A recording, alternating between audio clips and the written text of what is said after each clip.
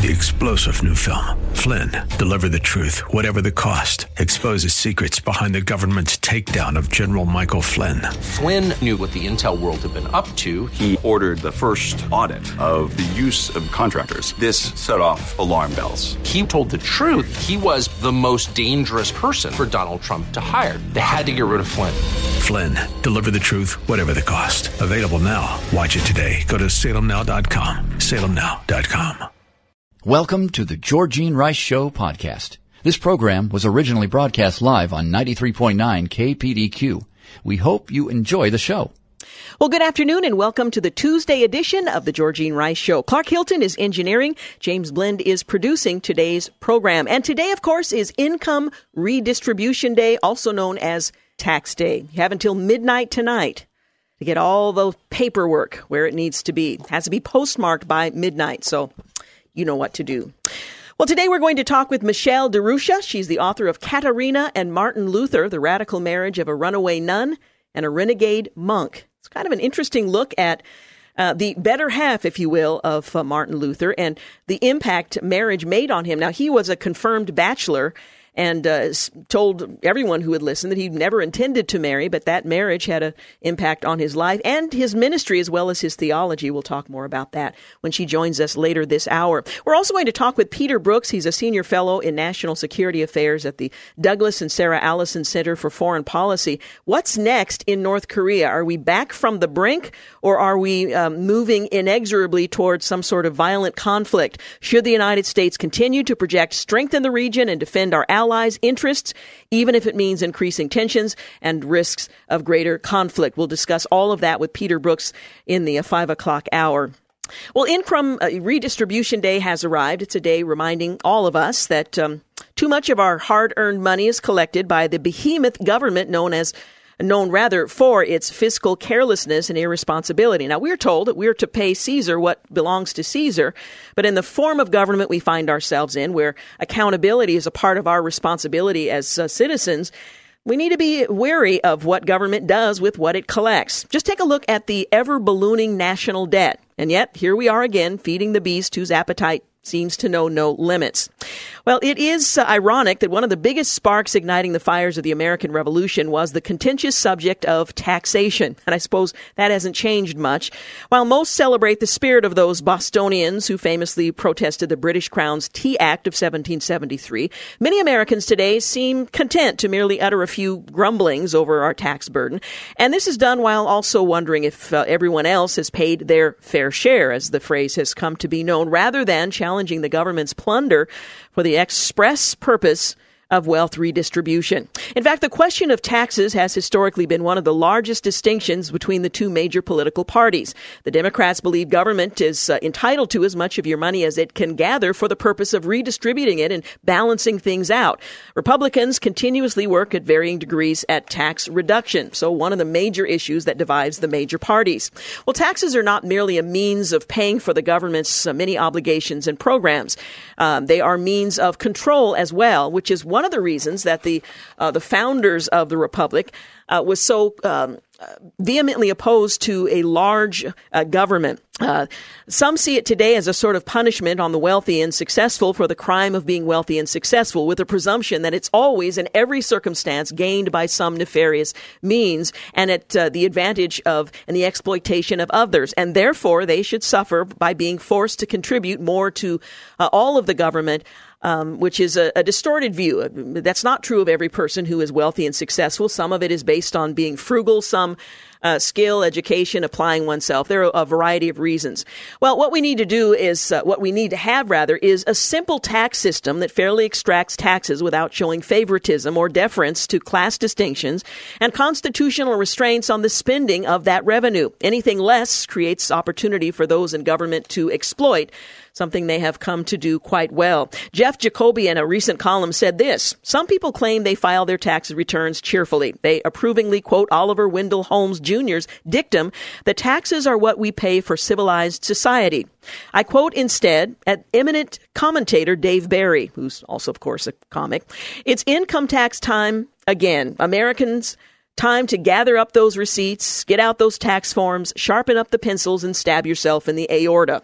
Well, our tax code's lack of clarity and the flood of special interest giveaways and preferences that make it so cumbersome has turned innumerable taxpayers into cynics and sometimes even cheats. Americans conclude that the whole setup is rigged and that only a sucker doesn't bend the rules in order to pay less or finagle a bigger refund. And that is achieved by a variety of means. In such an environment, it isn't only compliance rates that suffer. Some of the civic virtues so important to a healthy society is lost as well. Jimmy Carter was right in 1976 when he called the U.S. income taxes a disgrace to the human race. Well, 36 years later, it's more disgraceful and maddening than ever, but we pay our taxes because it's the right thing to do. But what should happen next? Well, in the coming weeks, Congress and the White House are going to begin to cement plans for fundamental tax reform.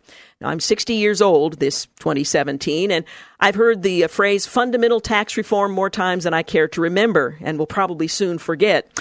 For individuals and corporations, that's what they're going to strive for. Again, well, the economic benefits of a leaner and more efficient tax code are obvious, but there are tremendous regulatory savings available as well. Well, based on American Action Forum, which is a research firm, the IRS currently imposes 8.1 billion hours of paperwork and generates more than 1,000 tax forms.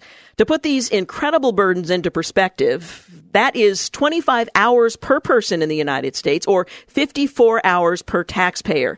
In other words, the average working American spends more than a week sifting through paperwork and preparing to file, and that's given that some 35% of Americans don't pay any taxes at all.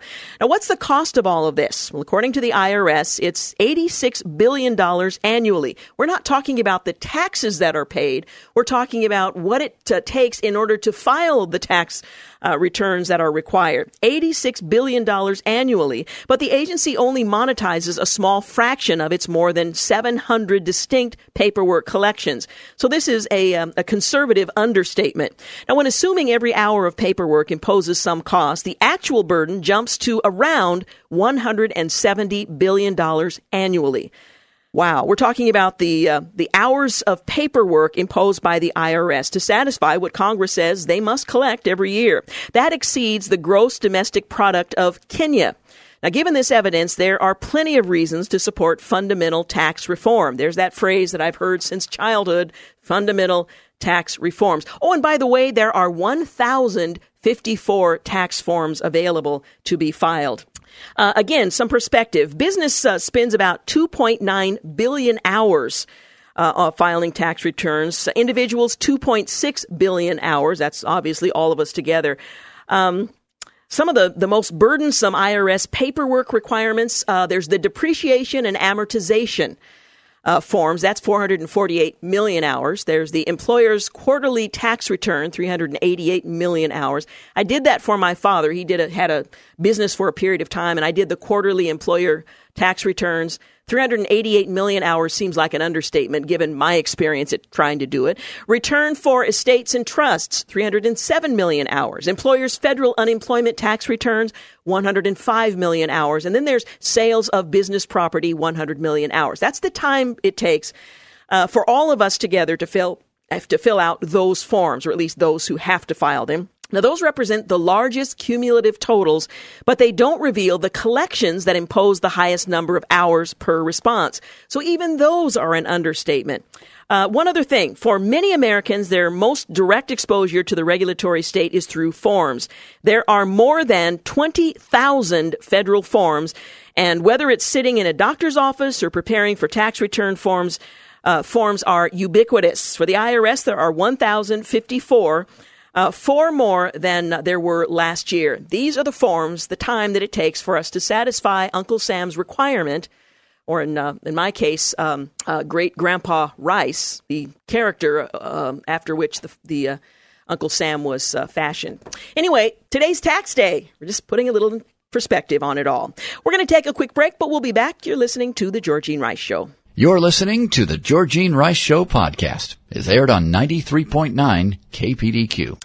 We're back 19 minutes after 4 o'clock. Today is tax day. They are due midnight tonight.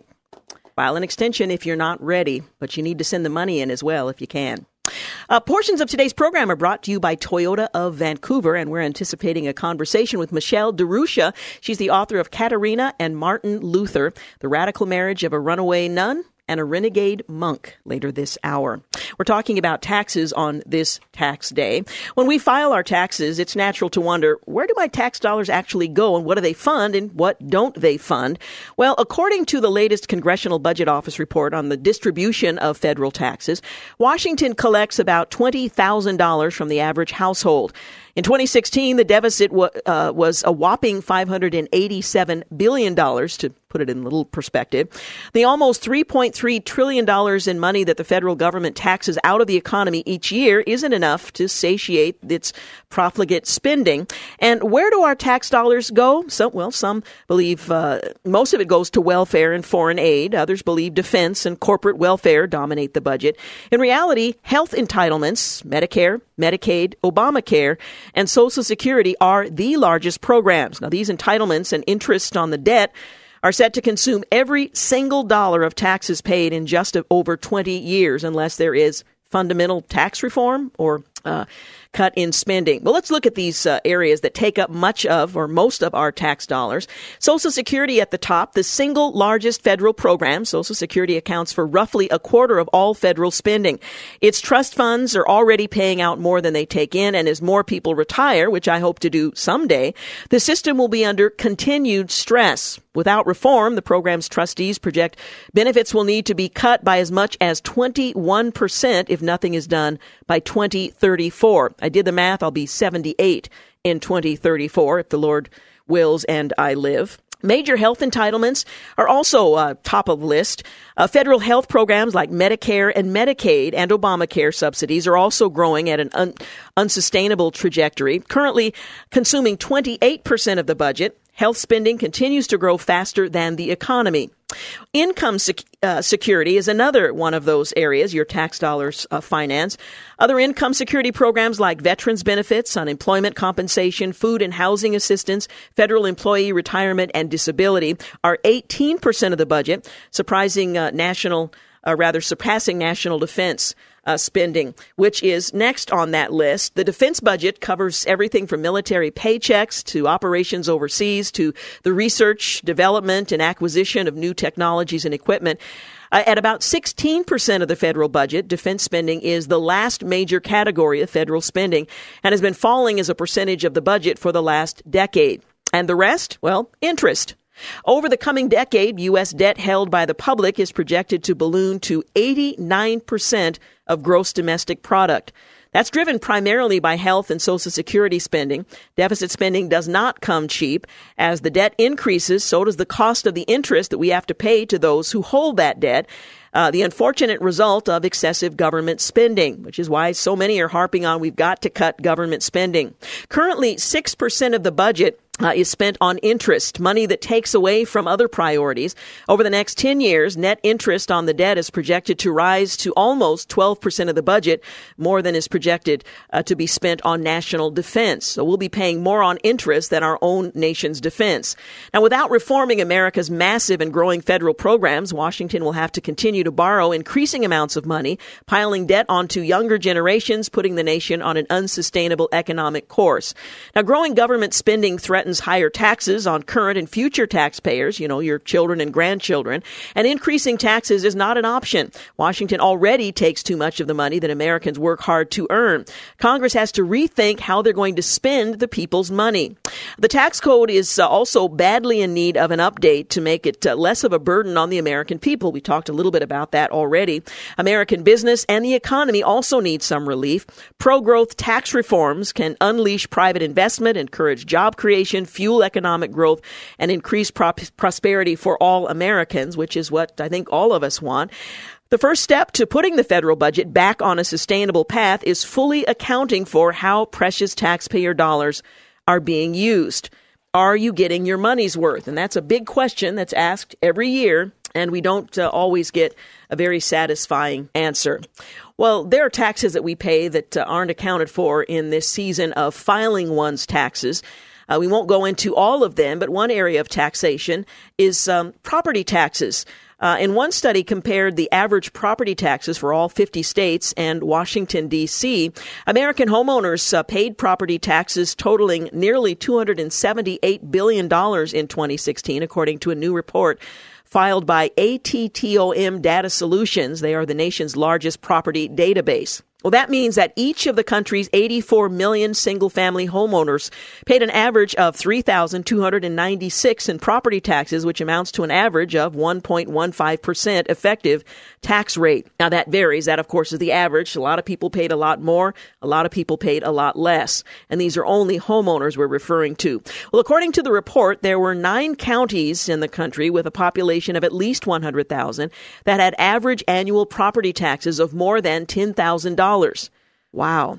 Westchester, Rockland, and Nassau counties in New York, Essex, Bergen, Union, and Morris counties in New Jersey, Marin County, California, and Fairfield County, Connecticut. And of the 586 total counties, there were 32 with average annual property taxes of $7,000 or more, including some in Illinois, Texas, Virginia, and Massachusetts. Well, how does Oregon and Washington rank based on the effective tax rate? Well, to give you some perspective, beginning with the lowest property tax rate to the highest, Hawaii is the lowest property tax rate. Alabama follows, then Colorado. Let's see, I'm flipping through many of these. Let's see, we're paying more than Arizona, more than California, North Carolina. Washington ranks at 30. The effective tax rate is 0.88%. The average property tax there is $3,592. Again, some pay a lot more, some pay a lot less. And the highest average metro property tax is in Seattle at $4,767. That's on average. Now, let's see, Oklahoma, Indiana, New Mexico, Virginia, Alaska. Here's Oregon at 24. We're just about in the middle in terms of property taxes. Our effective tax rate here in Oregon is 1.02%. The average home value is about $342,488, and the average property tax, $3,495. Some pay more, some pay less, depending on the average home value. The highest average metro property tax is $4,146. That's an average on the high end. So Oregon is just about in the middle in terms of the property taxes we pay, and Washington a little lower than that. Well, Americans will have to work until the 23rd of April, that's 113 days into the year, to pay for all the federal, state, and local taxes government will take in 2017. Now, that's not just the federal and state, but local taxes take into account as well, according to the Tax Foundation that declares a Tax Freedom Day every year. It's what the nonprofit group calls Tax Freedom Day, when Americans have worked enough to cover all the nation's taxes for the year. In 2017, Americans will pay $3.5 trillion in federal taxes and $1.6 trillion in state and local taxes. Now, I would suggest that's probably an underestimation because not all local taxes or taxes that are passed on to consumers is reflected there. That's a total bill of more than $5.1 trillion or 31% of the nation's income, according to the Tax Foundation. That $5.1 trillion plus in taxes is more than what Americans will spend in total on food, clothing, and housing combined. Well, total tax burdens per resident vary from state to state. Some states already have paid off their total tax burden, so Tax Freedom Day has come earlier for them, while others won't be finished until May the 21st. By the way, that's Connecticut. That's when their Tax Freedom Day will come. The top 10 states with the earliest Tax Freedom Day: Mississippi, April the 5th, Tennessee the 7th, South Dakota, April the 8th, New Mexico the 9th, as well as Alabama. The 10th, Alaska and Louisiana. And on the 11th, Tax Freedom Day will come to South Carolina, Kentucky, and Oklahoma. For Oregon, that won't come until April the 21st. And for Washington, Tax Freedom Day will be April the 25th. One thing we all share in common is Tax Freedom Day comes in April. We've had to work at least 113 days into the year to pay for all the federal, state, and local taxes government will take in 2017. A little more for some, a little less for others. But Tax Freedom Day for the nation, April 23rd. For Oregon, April 21st. And Washington, April 25th. Well, up next, we're going to talk with Michelle DeRusha. She's the author of Katerina and Martin Luther, The Radical Marriage of a Runaway Nun and a Renegade Monk. We know a lot more about Martin Luther, but what about his wife, the woman who married the reluctant bachelor who was herself at one time a nun? More on that when we return. You're listening to The Georgene Rice Show. You're listening to the Georgene Rice Show podcast. It's aired on 93.9 KPDQ. Hey, welcome back. You're listening to the Georgene Rice Show. 35 minutes after 4 o'clock is our time. Well, at the age of 24, Katerina von Bora escaped the convent where she'd lived since she was 10. As an unmarried woman approaching middle-aged in a time when women had limited ways to support themselves, her future looked pretty bleak. Yet an unconventional marriage gave her a chance, and her life and legacy is now unveiled in Katerina and Martin Luther, The Radical Marriages of a Runaway Nun and a Renegade Monk, by my guest, Michelle DeRusha. Despite his belief that the Catholic Church overesteemed celibacy and undercut the holiness of marriage, Martin Luther had once declared he would never get married, making the couple's wedding a near subversive act. With rich insight into the customs and daily rituals of life in the 1500s, DeRusha paints a fascinating picture of one of the most influential couples in Christian history. Well, Michelle DeRusha is the author of 50 Women Every Christian Should Know. She publishes a monthly column on religion and spirituality for the Lincoln Journal-Star and writes about faith in the everyday on her blog, michellederusha.com. She lives with her husband and their 2 boys in Lincoln, Nebraska, and joins us today to talk about Katerina and Martin Luther. Thank you so much for joining us. Thanks for having me. This is such an interesting subject. I mean, we know something about his wife, that she had been a nun and that they married late, but most of us know very little about her and certainly about the marriage and the impact that it had on his contribution to as a reformer. What compelled you to take on this subject from this approach?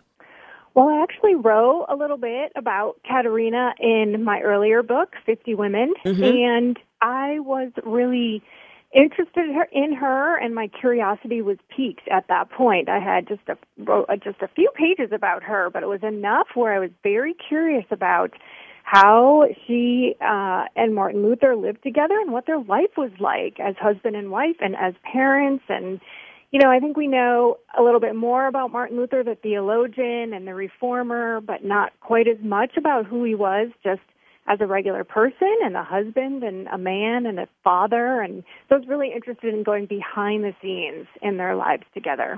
You write that the Protestant Reformation would have happened without the marriage of Luther and Katerina, but Luther would not have been the same reformer without her. She was instrumental in helping Luther live out his theology. Yeah, for sure she was. And, you know, it was really interesting. Martin Luther, of course, was very traditional and in line with the time regarding roles, male and female and husband and wife.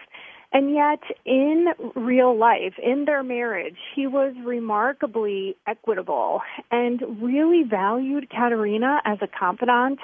You can see in his letters to her, he talked very openly about the politics of the time, about theology, and so he clearly valued her intelligence. And she was very much a part of his everyday life, even around the table. You know, when Martin Luther was having theologians and reformers and students visiting his house pretty much every day. And Katerina really wasn't in the background as much as really a participant at the table, which I found really fascinating, especially for that time period. Yeah, you have to put it in the context and the time in which they lived. Well, let's start with the early life of Katerina. I mentioned that she was in a convent when she was 10. Talk a little bit about her early life and how she became a nun. Yeah, she had a really tough early life, actually. Her mom died when she was 5 years old, and when her father remarried, he put Katerina in a convent school, which was actually very common at the time, especially for families of noble lineage, because it was cheaper to pay the cloister, the convent entrance fee, than it was to pay a dowry for your daughter's marriage. And so the von Boras were struggling financially at the time, and so Katerina's father made the decision to send her to the convent.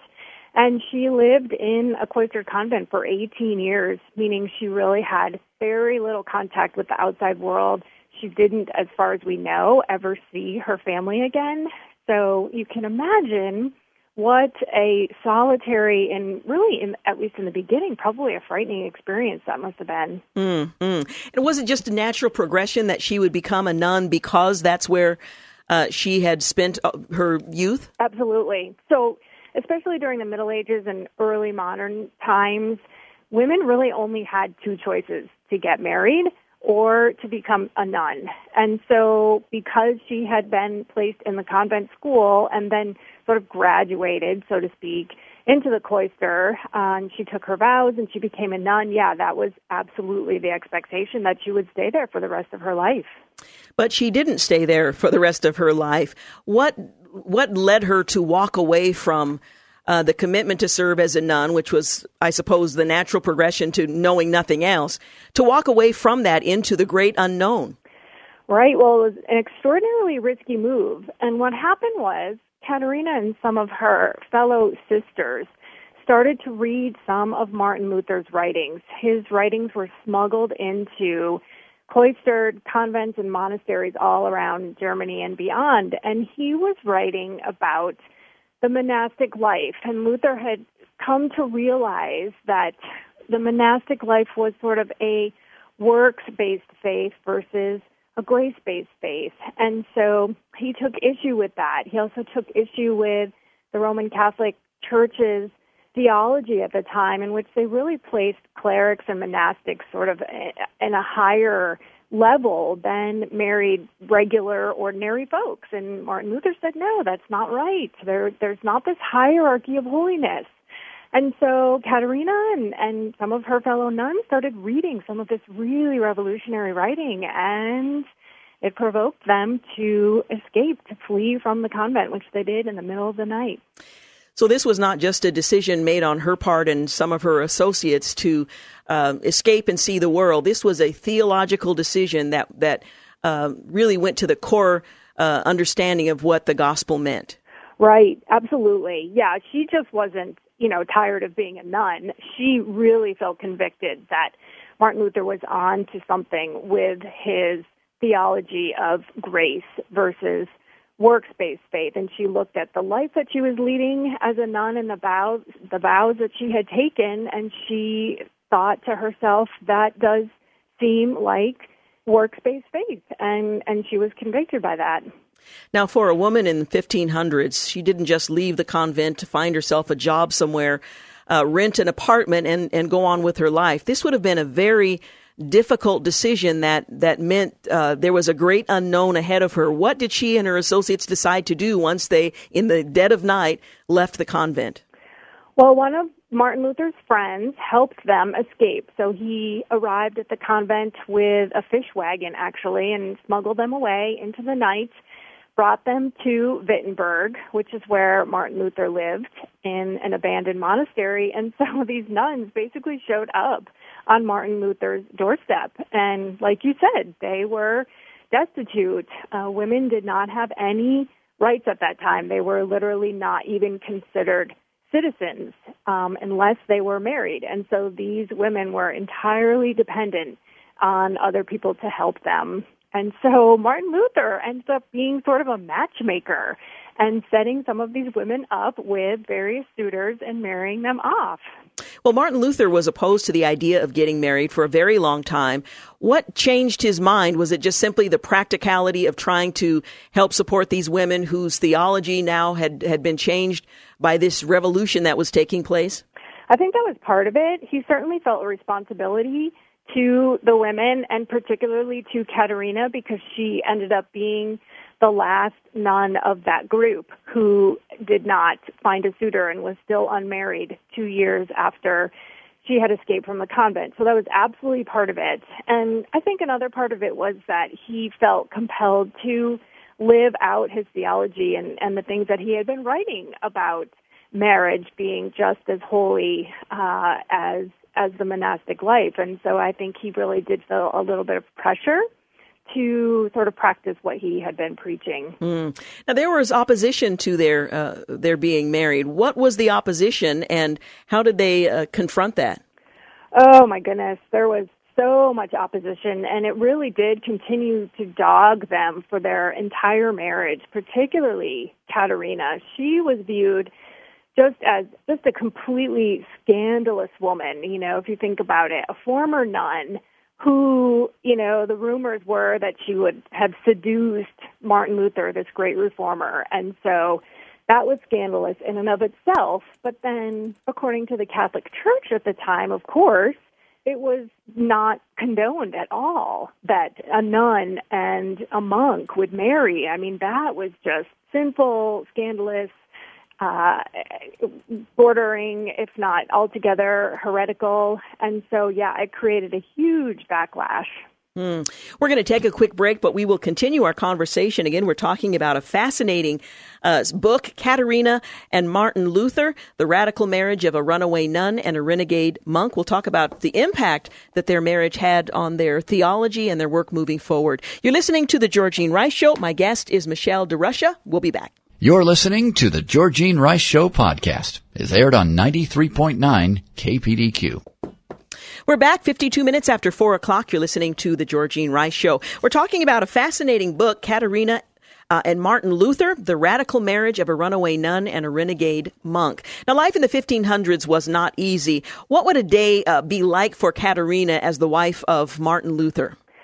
Well, she typically put in about a 17-hour day. She was up at about 4 a.m., and Luther used to call her the morning star of Wittenberg because she was literally up when the stars were still out in the sky. They had 6 children. They also raised several foster children. Katerina ran the Luther home, which was basically what we would consider a hostel or a hotel today because they lived in a former monastery, as I said earlier, so they often had up to 50 guests at a time. She ran the farm. She grew her own vegetables and fruits. She slaughtered the animals for meat. She made medicinals.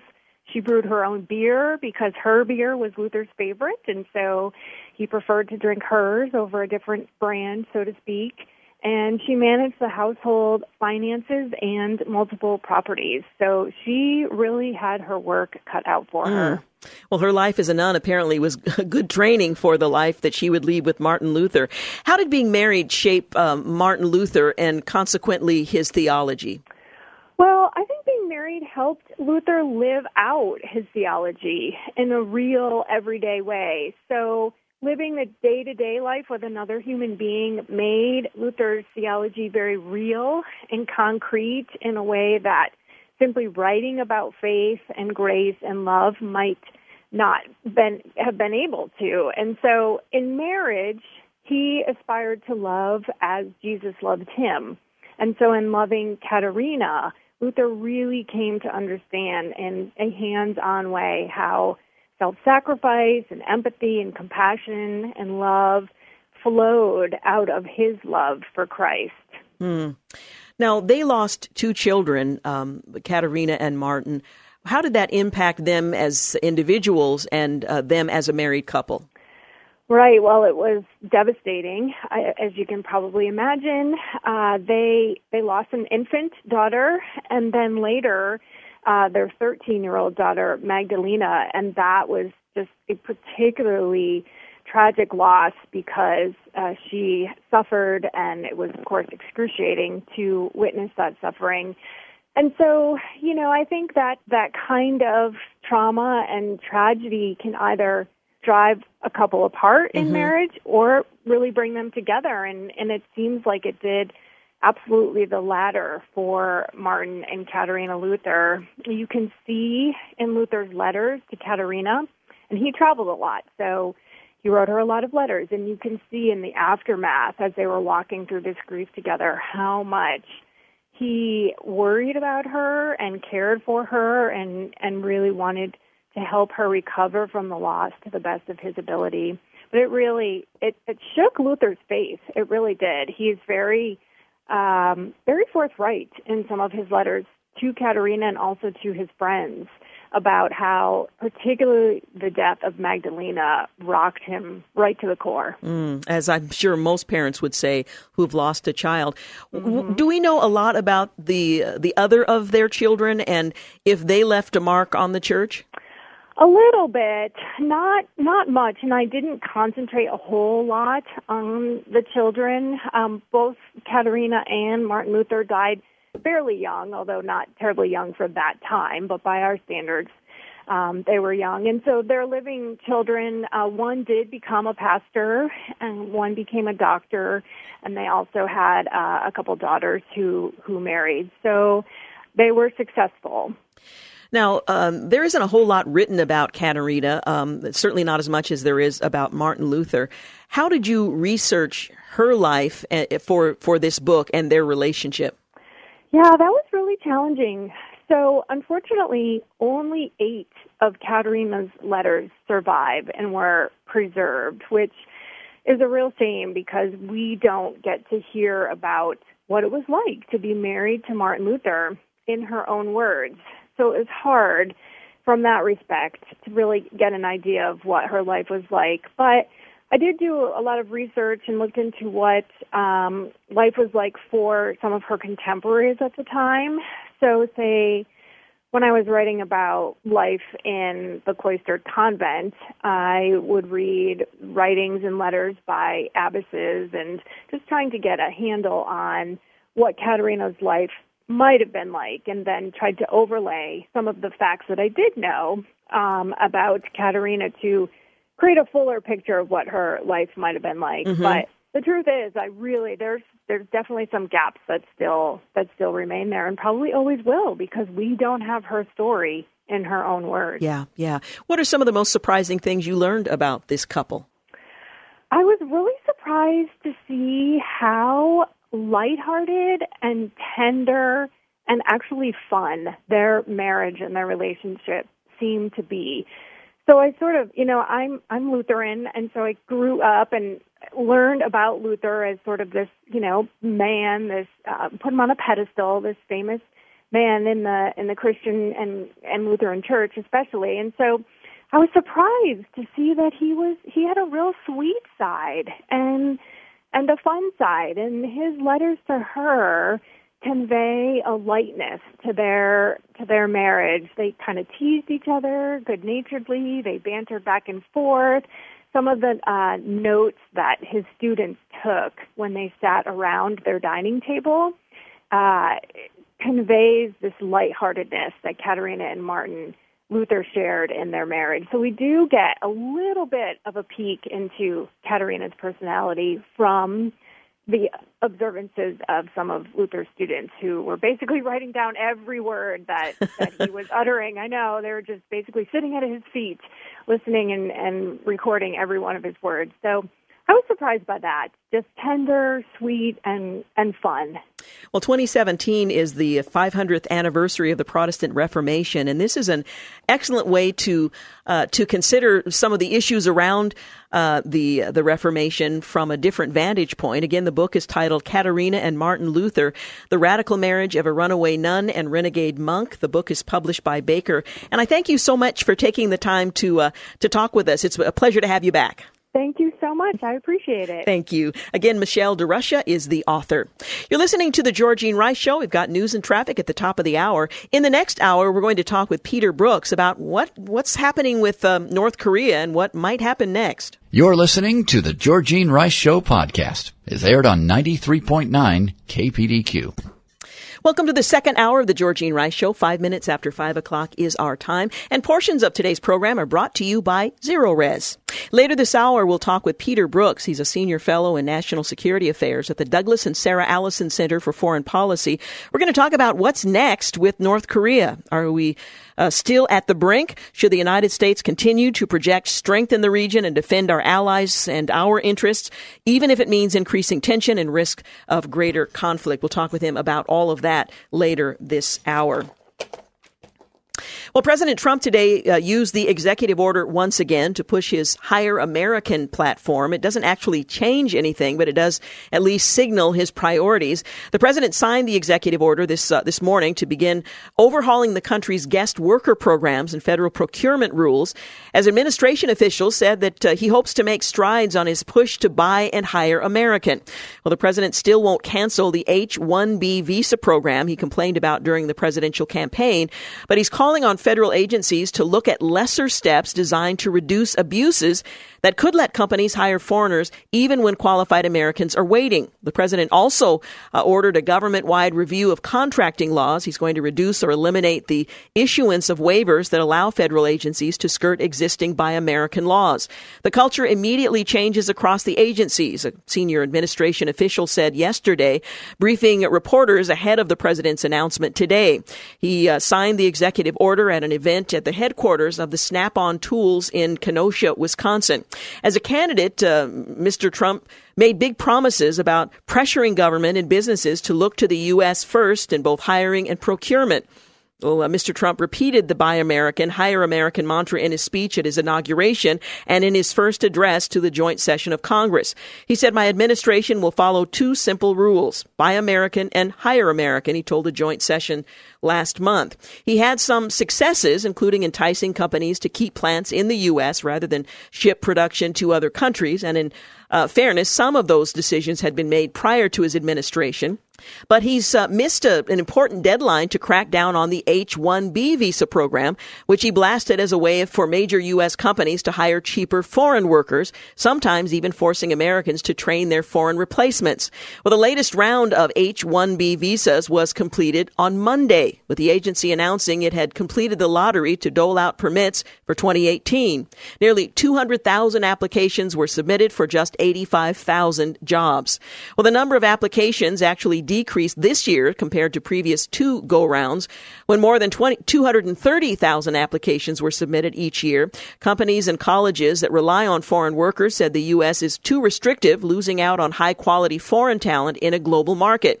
But advocates for U.S. workers say the president promised big changes and said they're disappointed he hasn't followed through. Administration officials described the president's new plans on Monday, said they're asking for more ideas, but some of those they're already looking at are boosting the fee for hiring a guest worker, instituting more vigorous enforcement to combat fraud, and adjusting the lottery to give preference to foreign workers with master's degrees, more highly qualified workers.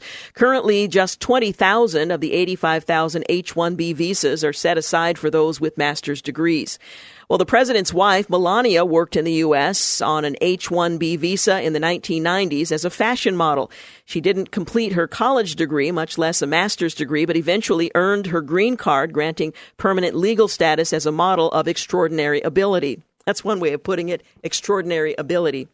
Then the senior administration official who briefed reporters said the president's executive order was just the beginning of his efforts. This is a transitional step to get a more merit-based immigration system, the official said. When you're telling the agencies to suggest reforms, you're creating an entirely new structure. And this announcement apparently today was the beginning of that entirely new structure. Meanwhile, the Buy American provisions will include an assessment of the judicious use of waivers and executions that allow use of foreign-made materials, trade deals that exempt foreign countries from Buy American laws, and measures that specifically deal with foreign-made steel. Extraordinary. That's kind of an interesting way of extraordinary ability. Clark, do you think that, Melania Trump was allowed into the country because she was a model? She's probably 5'8", 5'10", 6 feet. I'm about 5'2". She probably weighs 100 pounds. I weigh something, 100-something. Do you think I have extraordinary ability and I could have competed in this case?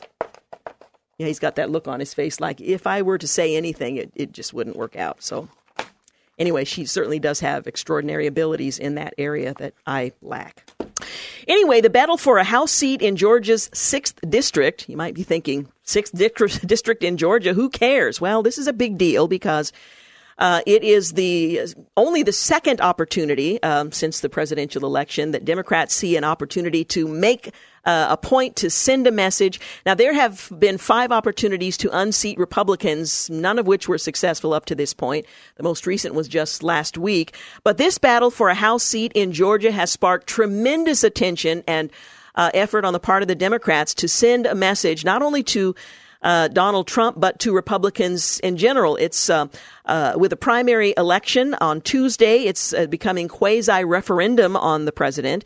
That will probably intensify over the next couple of months. Now, I say that because the threshold is 50%. If the Democrat candidate, the 30-year-old filmmaker, is unsuccessful at reaching 50% of the vote, then he's going to have a runoff in this predominantly Republican area where you have, 12 other candidates running on the Republican side. And virtually everyone says, well, under that circumstance, it's most likely going to end up Republican. But this is an important runoff for the Democrats, and they've invested a lot in this race. They're rallying behind the 30-year-old political neophyte, Jon Ossoff, who is buoyed by $8.3 million in donations from small Democratic donors from around the country. They're eager to make a statement about their feelings about the new president. If Ossoff captures 50% of the vote today, the so-called jungle primary, which features 18 candidates, including 4 major GOP contenders, he'll avoid a June runoff against a single Republican competitor. Now, polling averages show him falling at least a few points short of that goal, and the most likely outcome is that the battle drags on. If Ossoff does hit 50%, it would be a further indication that House Republicans begin the cycle in deep trouble in upscale districts. That's a quote from David Wasserman, House editor at the nonpartisan Cook Political Report, in a weekend analysis of the race, which would otherwise not be on anybody's radar. People will say this is sending a signal about the new administration, says another observer. However, if he doesn't win on Tuesday and loses in June after all the hype, it will be difficult for Democrats to argue that they are on their way to taking back the House. Well, the most likely outcome in this race, as it narrows to a two-person battle on the 20th of June, making it more challenging for Democrats to win as Republicans rally behind a single candidate, the national spotlight is also beginning to activate Republicans. This is a lot of national attention being given to a local race, but the district itself is still a conservative Republican district. While that Democrats are even in striking distance paints a portrait of a post-election landscape in which Democrats are energized to oppose Trump. Republicans have held the seat for 37 years, with previous occupants including former House Speaker Newt Gingrich. Well, changing demographics and Trump's unpopularity led to Democratic presidential candidate Hillary Clinton losing the district by just 1 point in November. That's emboldened Democrats this time around. And that compares to the double-digit margin the district gave Romney 4 years earlier. And while Ossoff is drawing significant attention from national Democrats, celebrities, and Hollywood types, he's centered his campaign message on economics versus wholesale Trump opposition, including highlighting plans for high-tech sector jobs in Atlanta and rooting out Washington waste, fraud, and abuse. Well, Ossoff has raised an eye-popping amount of money, outstripping contributions to all 11 of his Republican rivals combined. Democrats from all over the country are also motivated in sending a message about this race because the seat's previous occupant is Trump's Health and Human Service Secretary, Tom Price. That's why there's a runoff. He's guiding the rewrite of the replacement plan for Obamacare. So that's one of the reasons there's so much interest in this race. And they point to recent polling saying Ossoff is capable of winning a two-person race. A new poll for Atlanta's Fox 5 has him 2 points ahead of Karen Handel, the former Georgia Secretary of State, who is one of the likely contenders to be in the face-off that is to come. So you'll probably be hearing some news about the Georgia race, although the numbers will most likely not be firm until tomorrow morning. But this is why it's a big deal. No one should conclude that it's a done deal and the Republican will win if Ossoff falls short of the 50% today. That is the most likely outcome, but it's going to be a real race up till June the 20th. There will be more national money poured into the race. We're going to have another 2 months of this, as one Georgia insider anticipating the outcome of today's contest. By the way, there was a theft of some voting machines in Georgia that's calling into question whether or not there's fraud involved. So there's a whole nother element to this whole thing. 15 minutes after 5 o'clock, you're listening to The Georgene Rice Show. You're listening to the Georgene Rice Show podcast. It's aired on 93.9 KPDQ. Hey, 20 minutes after 5 o'clock, you're listening to the Georgene Rice Show. Peter Brooks will join us later this hour to talk about North Korea and what's likely to happen next. I mentioned in Georgia they're having this runoff, this special election. Well, key electronic voting logs used in the Georgia special election to fill a vacant congressional seat were swiped from the pickup truck of a poll worker during a grocery run, according to police. in the area. Well, the theft of early voting check-in books has raised the specter of fraud in the hotly contested race to fill the state's 6th district seat, left open when Tom Price was named Health and Human Services Secretary. The theft could just be a random thing, but the timing makes it much more worrisome. Says the Cobb County GOP. Well, the books that were stolen on the 15th of April, the day after early voting ended in Cobb County, were so-called e-poll books used by elections officials to check in voters at the polls. The books, which resemble computer tablets, store information on voters, maps, polling site reports, and so on. They have signature pads that enable poll workers to compare new signatures with those on record. Well, the Cobb County Police Department, which is heading the investigation, provided the police report in response to the Georgia Open Records request. The poll manager told police that he parked his Ford F-250 Super Duty near the front of a Kroger supermarket store and may have failed to lock the car, along with other valuables that were left in the vehicle, and that was all stolen. Sometimes I just wonder at people who do the people's business and have equipment that belongs to the people and are very careless about where it's left. Anyway, that's another element that will very likely be taken into account depending on the outcome of this race today. Well, according to Planned Parenthood's press release, the gala honoring Hillary Clinton for her 40 years of service to women and girls in this country is going to be taking place soon. These are women and girls who escaped the poisoning of saline that is used in an abortion or some of the other methods. At the same time, the group will present its Champion of Change Award to producer Shonda Rhimes for revolutionizing the way women and issues of reproductive health, including safe, legal abortion, are portrayed on television. And of course, they're referring to the episode in which an abortion was taking place on the main character and Silent Night was playing in the background, and she had these very loving expressions on her face while her child was being extracted from her. Well, Planned Parenthood announced last week that it will honor the former Democratic presidential nominee with the group's first ever Champion of the Century Award. The organization will host a number of events this year to commemorate the centennial year of its founding in October of 1916. Among those events will be the gala, 100 Years Strong, the celebration of a century, held in May in New York. According to Planned Parenthood's press release, the gala will honor Clinton for her 40 years of service to women and girls, at least those who survived abortion. At the same event, the group will present its Champion of Change Award to the producer. Well, this refers, of course, to Rhimes' work as the creator and producer of the television show Scandal, which in 2015 featured the scene I described, showing the main character undergoing an on-screen abortion while the Christmas song Silent Night played in the background. The abortion itself was not pictured graphically. The camera focused on the character's face as the procedure occurred. Well, these two awards are merely the latest proof, as National Review's Alexandra DeSanctis put it, the latest example of that Planned Parenthood is not, in fact, an innocent defender of women's rights, nor is it pro-choice organization that exists to give American women an array of health care options. Planned Parenthood is an abortion corporation that seeks every possible opportunity to glorify abortion and deify the public figures who push for total access to government-funded abortion on demand. Clinton, who has already received Planned Parenthood's Margaret Sanger Award, named after the group's eugenicist founder, had done little of note throughout her long and unsuccessful political career to serve American women and children, but she has always been a prominent and staunch supporter of abortion, and the love goes both ways. Planned Parenthood President Cecil Richards stumped for Clinton's campaign across the country in 2016, and her organization's political action arm donated $38 million to Democratic candidates at all levels in the last election cycle. In return for this support, Clinton, as the Democratic nominee, oversaw the horrifying decision to alter her party's platform, adopting the most pro-abortion policy stance the party has ever taken.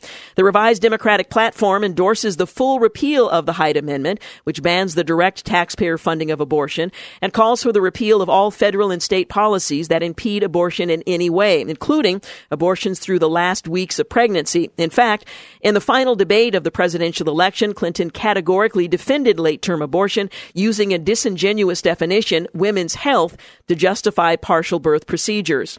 Now, neither Planned Parenthood nor its champion of the century is committed to protecting or serving women and girls.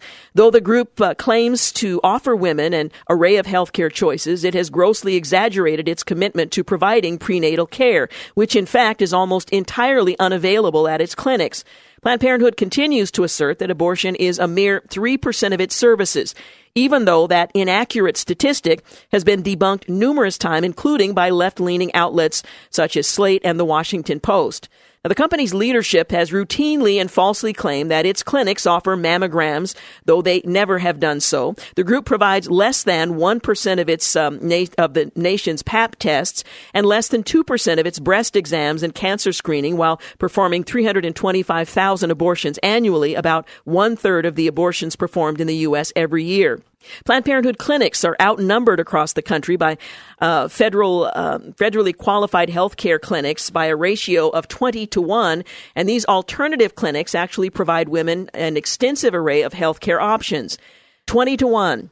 Planned Parenthood provides less than 1% of the nation's Pap tests, less than 2% of its breast exams and cancer screenings, while performing 325,000 abortions annually. 20-1. There are 20 organizations for every Planned Parenthood that provides all of that, an array of health care options for women. Now, Planned Parenthood was recently the subject of a 15-month congressional investigation, which uncovered extensive evidence that the group has been involved in the illegal trafficking of body parts of aborted babies, for which the group apparently received monetary compensation. And by the way, the mothers of those babies' body parts were never informed. It's been referred by Congress to both federal and local law enforcement agencies for further investigation. Meanwhile, as Planned Parenthood takes the time to plan its fancy gala and hand out unmerited awards, it is yet to produce an annual financial report for the 2015-2016 fiscal year. This while the group continues to accept $500 million of taxpayer money, the tax money that you and I are responsible for giving account for later today, from the federal government every year. What's more, several reports indicate that some of the group's affiliates have engaged in possible Medicaid fraud to cover up use of this public funding to directly facilitate abortion procedures. There's no doubt that Clinton richly deserves this award, as she has long been a public champion for Planned Parenthood, sanctioning the murder of thousands of children and forcing unwilling Americans to pay for it. But as information continues to surface about the abortion group's illegal activity, public deceptions, it becomes increasingly evident that neither Clinton nor Planned Parenthood is a true champion of women and children, or at least not all women and children. One can only hope that in the fullness of time, Planned Parenthood's disgracefully propped up fortunes take the same disastrous turn as did Hillary Clinton's presidential ambitions.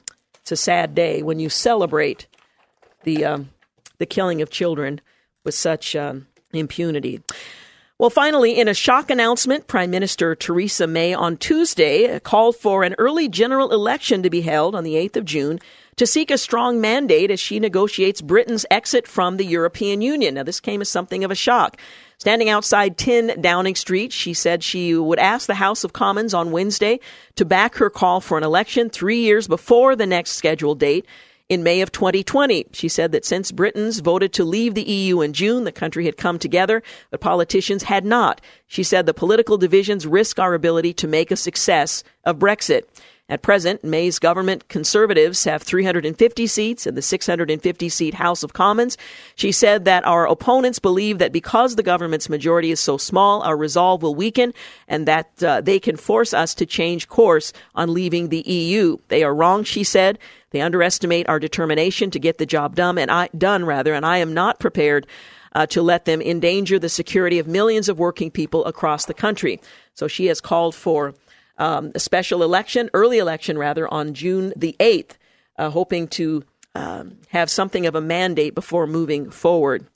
And a pair of Russian nuclear-capable bombers flew near Alaska on Monday night, 2 U.S. officials have said, coming as close as 100 miles from Kodiak Island, the first time since President Trump took office that Moscow has sent bombers so close to the U.S. Well, the two Russian Tu-95 Bear bombers flew roughly 280 miles southwest of Elmendorf Air Force Base within the Air Defense Identification Zone of the United States. The U.S. Air Force scrambled 2 F-22 stealth fighter jets and an E-3 airborne early warning plane to intercept the Russian bomber. The American jets flew alongside the Russian bomber for about 12 minutes before the bombers from Russia reversed course and headed back to their base in eastern Russia.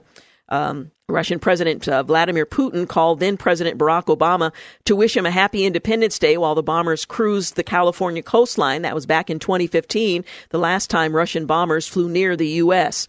This the latest test from Russia for the new administration. Up next, we'll talk with Peter Brooks, a senior fellow in national security affairs at the Douglas and Sarah Allison Center for Foreign Policy. We'll talk about what's happening with North Korea, what's likely to happen next. You're listening to the Georgene Rice Show podcast. It's aired on 93.9 KPDQ. Well, good afternoon and welcome back. You're listening to the Georgene Rice Show. Well, both the Trump administration and North Korea are ratcheting up statements about a potential conflict. Of course, North Korea is test firing missiles and has suggested they're going to accelerate that effort in view of some of the statements made by the Trump administration. Here to try to help us understand what's likely to be next with North Korea is Peter Brooks. He's a senior fellow in national security affairs at the Douglas and Sarah Allison Center for Foreign Policy at the Heritage Foundation. Thank you so much for joining us. Good to be with you. Well, there's a lot of speculation and fear surrounding events in North Korea and between the United States. What are your thoughts generally about statements that the Trump administration has made and actions that the North Koreans have taken? Well, there's been a lot of overheated rhetoric, obviously, but this is a very serious issue. Yes. North Korea is an increasing threat to the United States, but also it's a very complex military matter. A war on the Korean Peninsula, unfortunately, would have a increased level of violence over what we've seen in our wars the last 15 years. North Korea has a 1 million-man army. It has 100,000 special operations forces. It has a limited nuclear arsenal. It has chemical weapons. We just saw the death of the Kim Jong-un, the leader of North Korea's brother, using VX gas, and people seem to think that was North Korea behind that.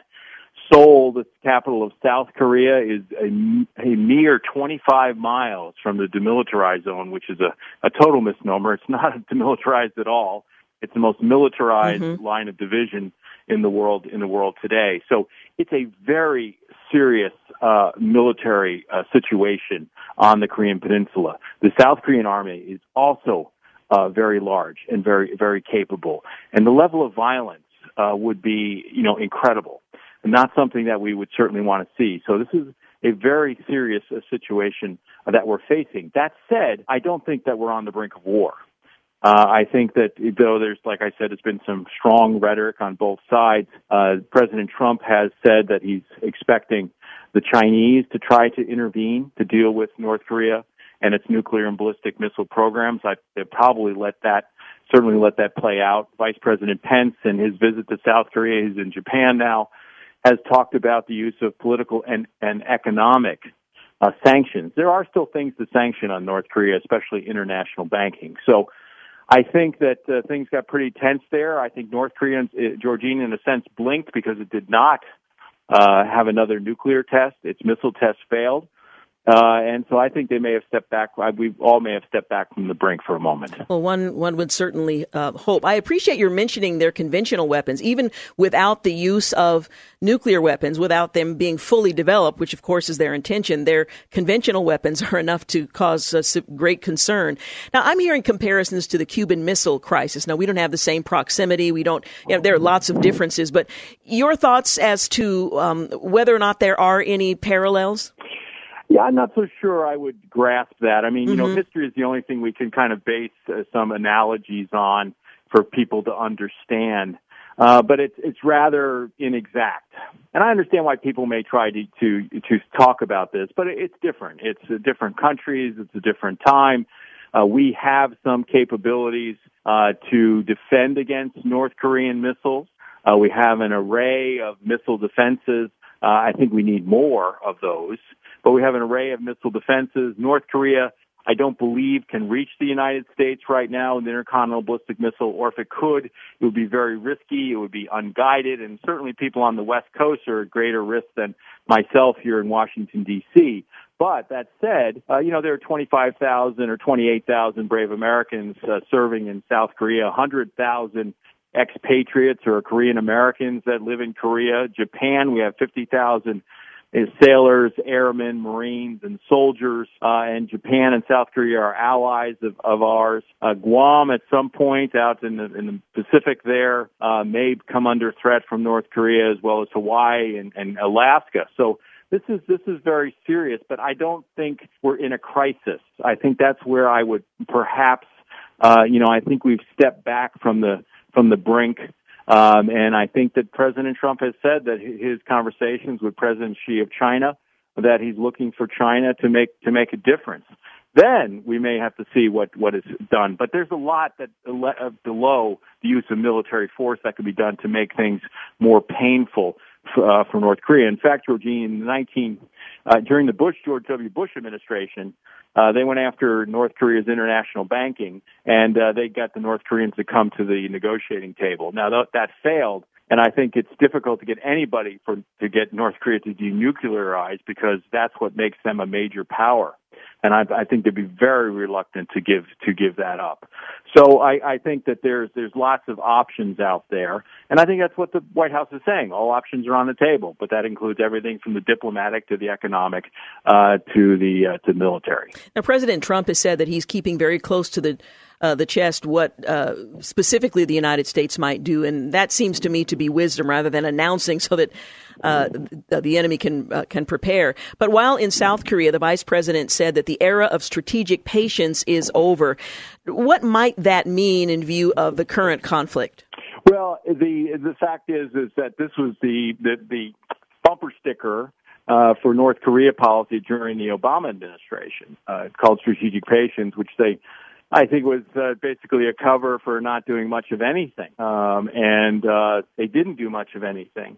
And unfortunately, I think there was an acceleration of both North Korea's nuclear and their ballistic missile programs. We had 3 or 4 tests, as I recall, nuclear tests during the Obama administration. And last year, the last year of the Obama administration, there were more ballistic missile tests than I think in the previous 10 years. Mm-hmm.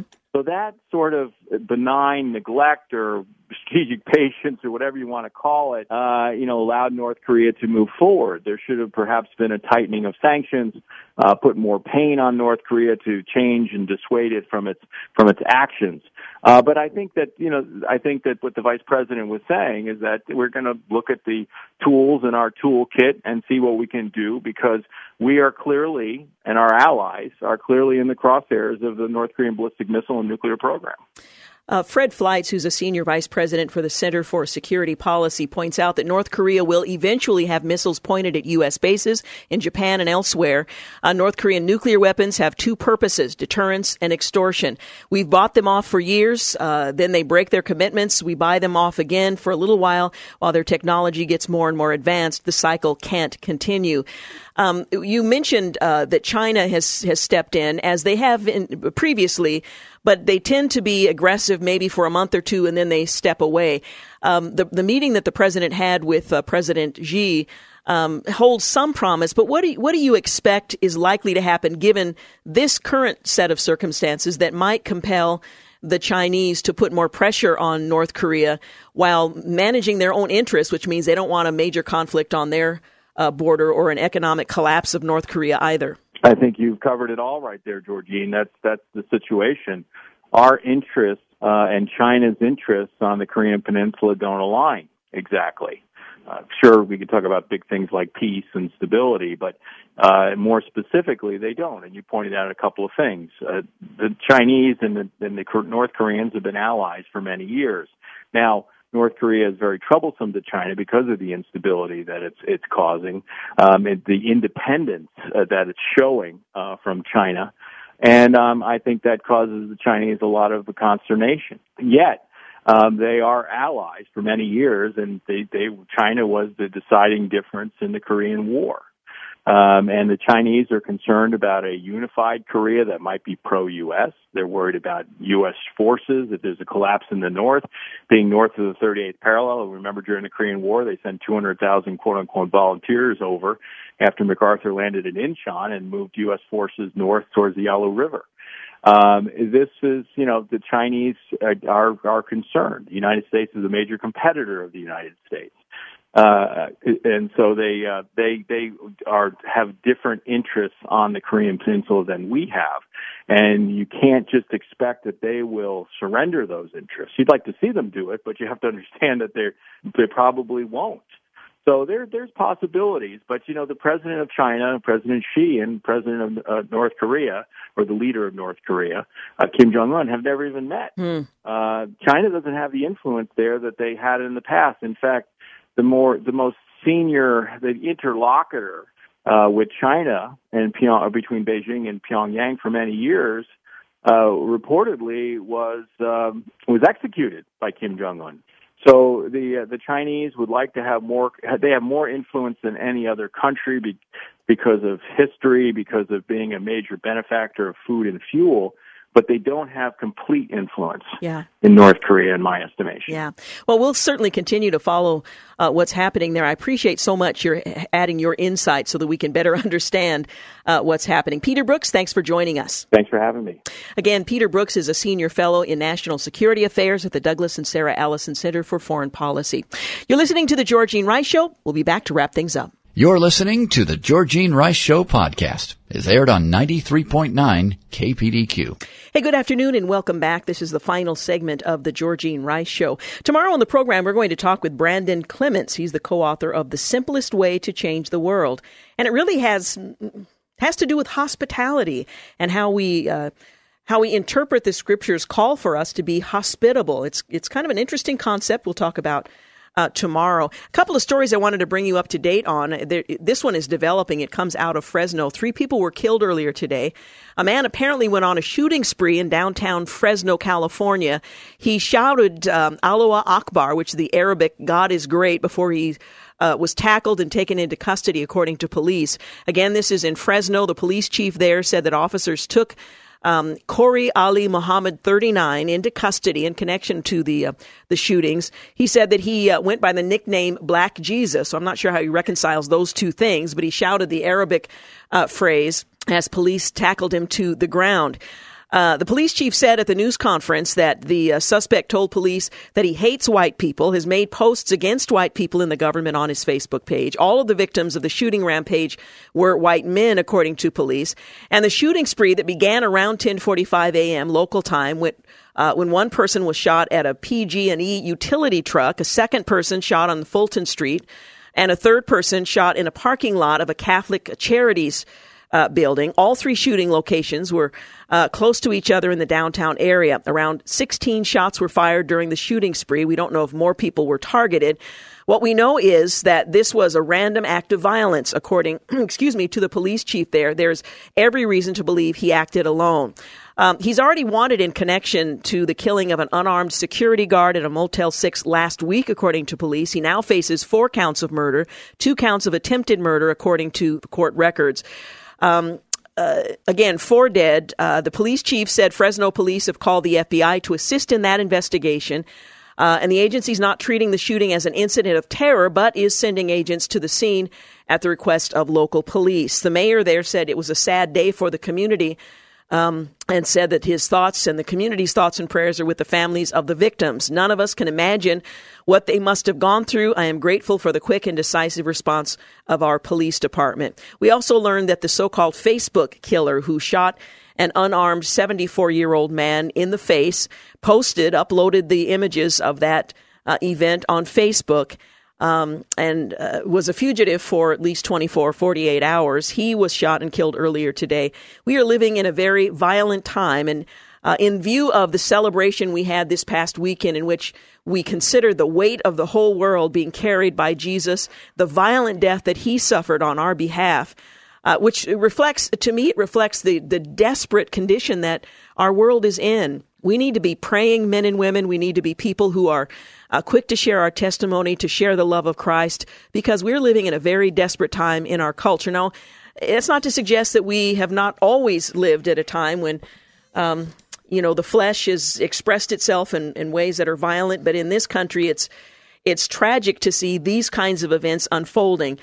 In one case, it was rooted in hatred, racial hatred. In another case, it was frustration, and the individual who was responsible for shooting the 74-year-old man in the face was frustrated because his girlfriend had left him. He apparently had debts. His mother described him as a sweet Christian man who had just gone off kilter. I don't know the whole story. That's what his mother said. But these are serious times, and I hope we are facing them with a sobriety that is fitting those who are followers of Christ and know how important it is for us to share our testimony, to share our faith, to extend the love of Christ, and to be praying for our country. These are such sad occurrences, but I suppose not altogether surprising. Also, former President George Herbert Walker Bush was hospitalized. It was, as we're told now, as a precaution. He's, of course, has been hospitalized earlier, and this being the most recent. The news, which is still developing, he had a mild case of pneumonia, which is why he was hospitalized earlier. The former president is back in the hospital. According to his spokesperson, he said the 41st president was admitted to Houston Methodist Hospital on Friday, due to a persistent cough that prevented him from getting proper rest. It was subsequently determined that he had a mild case of pneumonia again, which was treated and has been resolved. His spokesperson didn't say when Bush would be released from the hospital, noting that the former president was being held for observation while he regains his strength. Of course, he's 92.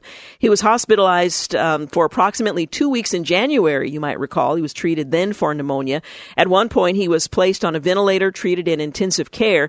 His wife, 91-year-old Barbara Bush, was also hospitalized around that same time for treatment of bronchitis. The Bushes had recovered enough to take part in the ceremonial coin toss at the Super Bowl 51 in Houston on the 5th of February, and he's back in the hospital, although they say he has responded well to the treatment he received. So keep the Bushes in prayer as well. Later this week, on Thursday, we're going to talk with Congressman Ken Buck. I talked a little bit about his book, Drain the Swamp, yesterday, and it just so happened that the guest that we had scheduled had to reschedule, and Congressman Buck is only available this week, so it worked out that we were able to place him on Thursday. Again, his book is titled Drain the Swamp, How Washington Corruption is Worse Than You Think. And in the article I referenced, he talked about the fact, for example, that when you are assigned to a committee, and I guess the more prestigious the committee is, the more you have to pay for your role on that committee. It's the first I've ever heard of that. I worked in a congressional office. I follow what happens in Washington fairly closely. I had no idea that members of these committees, and I don't know if that's just for the chair or the ranking members, but you pay a significant amount. I think one of the committees he was on, he had to pay $450,000. And I don't recall now, but it was either to the campaign committee of the party that you belong to. Anyway, that was just one of the examples that he gave that was a surprise to me, and I'm guessing to many other of his readers. But we're going to talk with him about the book, Drain the Swamp, How Washington Corruption is Worse Than You Think. Some of it is structural, as he describes. Coming in as a naive congressman, believing that he was going to, change things and move quickly and learn very quickly. Instead, that unless you play by the rules that have been established, that's not necessarily in the best interest of the American people or has anything to do with the interests of the American people, but propping up certain interest groups, then it's very difficult to function there. So I'm looking forward to that conversation. And again, that's going to be on Thursday. The subtitle of the book, How Washington Corruption is Worse Than You Think. And then later that same day, this is Thursday, we're going to talk with Alan Hotchkiss and Lillian Uwaze, both from Africa New Life. Now, last week we had our radiothon with Africa New Life, and during those 2 hours, our focus is solely on the specific community and the needs of, in this case, the children there who need our help so that they can be fed on a regular basis. And there's so much connected to being properly nourished. Well, during the breaks, we were talking about a lot of the other things that Africa New Life is doing. You know, their headquarters is here in the Portland area. And I invited Alan, and he suggested Lillian Uwaze to join him to come in and just talk more about some of the projects that Africa New Life is involved in. The community that we focused on during the Radiothon is a relatively new project, but they are doing some amazing things. And when I think about the founder, who was attending seminary here in Portland when the organization began, he took in some 30 kids and sponsored them himself. And he imagined that, you know, he would try to help them to prosper following events that devastated Rwanda. Well, it has grown so dramatically that I'm just amazed. I've been to Rwanda a couple of times. The first trip that I made connected with Africa New Life, was very impressed with the work they were doing then. But to reflect on what they're doing now is going to be the subject of our conversation on Thursday in the second hour of the program. Again, Alan Hotchkiss and Lillian Uwaze will join us from Africa New Life, and looking forward to that. And then on Friday, assuming there isn't some catastrophic event, which of course is a possibility, we're going to lighten things up, and we'll look forward to that. So that's the lineup for the remainder of this week, and hope you plan to join us. Well, I want to thank Clark Hilton for engineering today's program, James Blend for producing, and thank you for making the Georgene Rice Show part of your day. Have a great night. Thanks for listening to the Georgene Rice Show podcast. If you'd like to download a podcast of the show or would like more information on today's guests, please visit the show at kpdq.com or on Facebook. Follow the show on Twitter at GRiceShow, and like us on Facebook. And join us live every weekday at 4 for more critical thinking for critical times on 93.9 KPDQ. 3-star General Michael J. Flynn, head of the Pentagon Intelligence Agency, knew all the government's dirty secrets. He was one of the most respected generals in the military. Flynn knew what the intel world had been up to. He understood its funding. He ordered the first audit of the use of contractors. This set off alarm bells. The explosive new documentary, Flynn, Deliver the Truth, Whatever the Cost, uncovers the facts behind this scandal. Flynn told the truth. He was the most dangerous person for Donald Trump to hire. I find out the worst enemy that I'm going to face in my life is right here in America. They took my assessment and they wanted me to change it. And I was like, I'm not changing it. They had to get rid of Flynn. With in-depth interviews, archival footage, and never-before-seen personal records of the man behind the headlines. I just felt like I was drowning. Flynn, Deliver the Truth, Whatever the Cost. Available now. Watch it today. Go to salemnow.com. salemnow.com.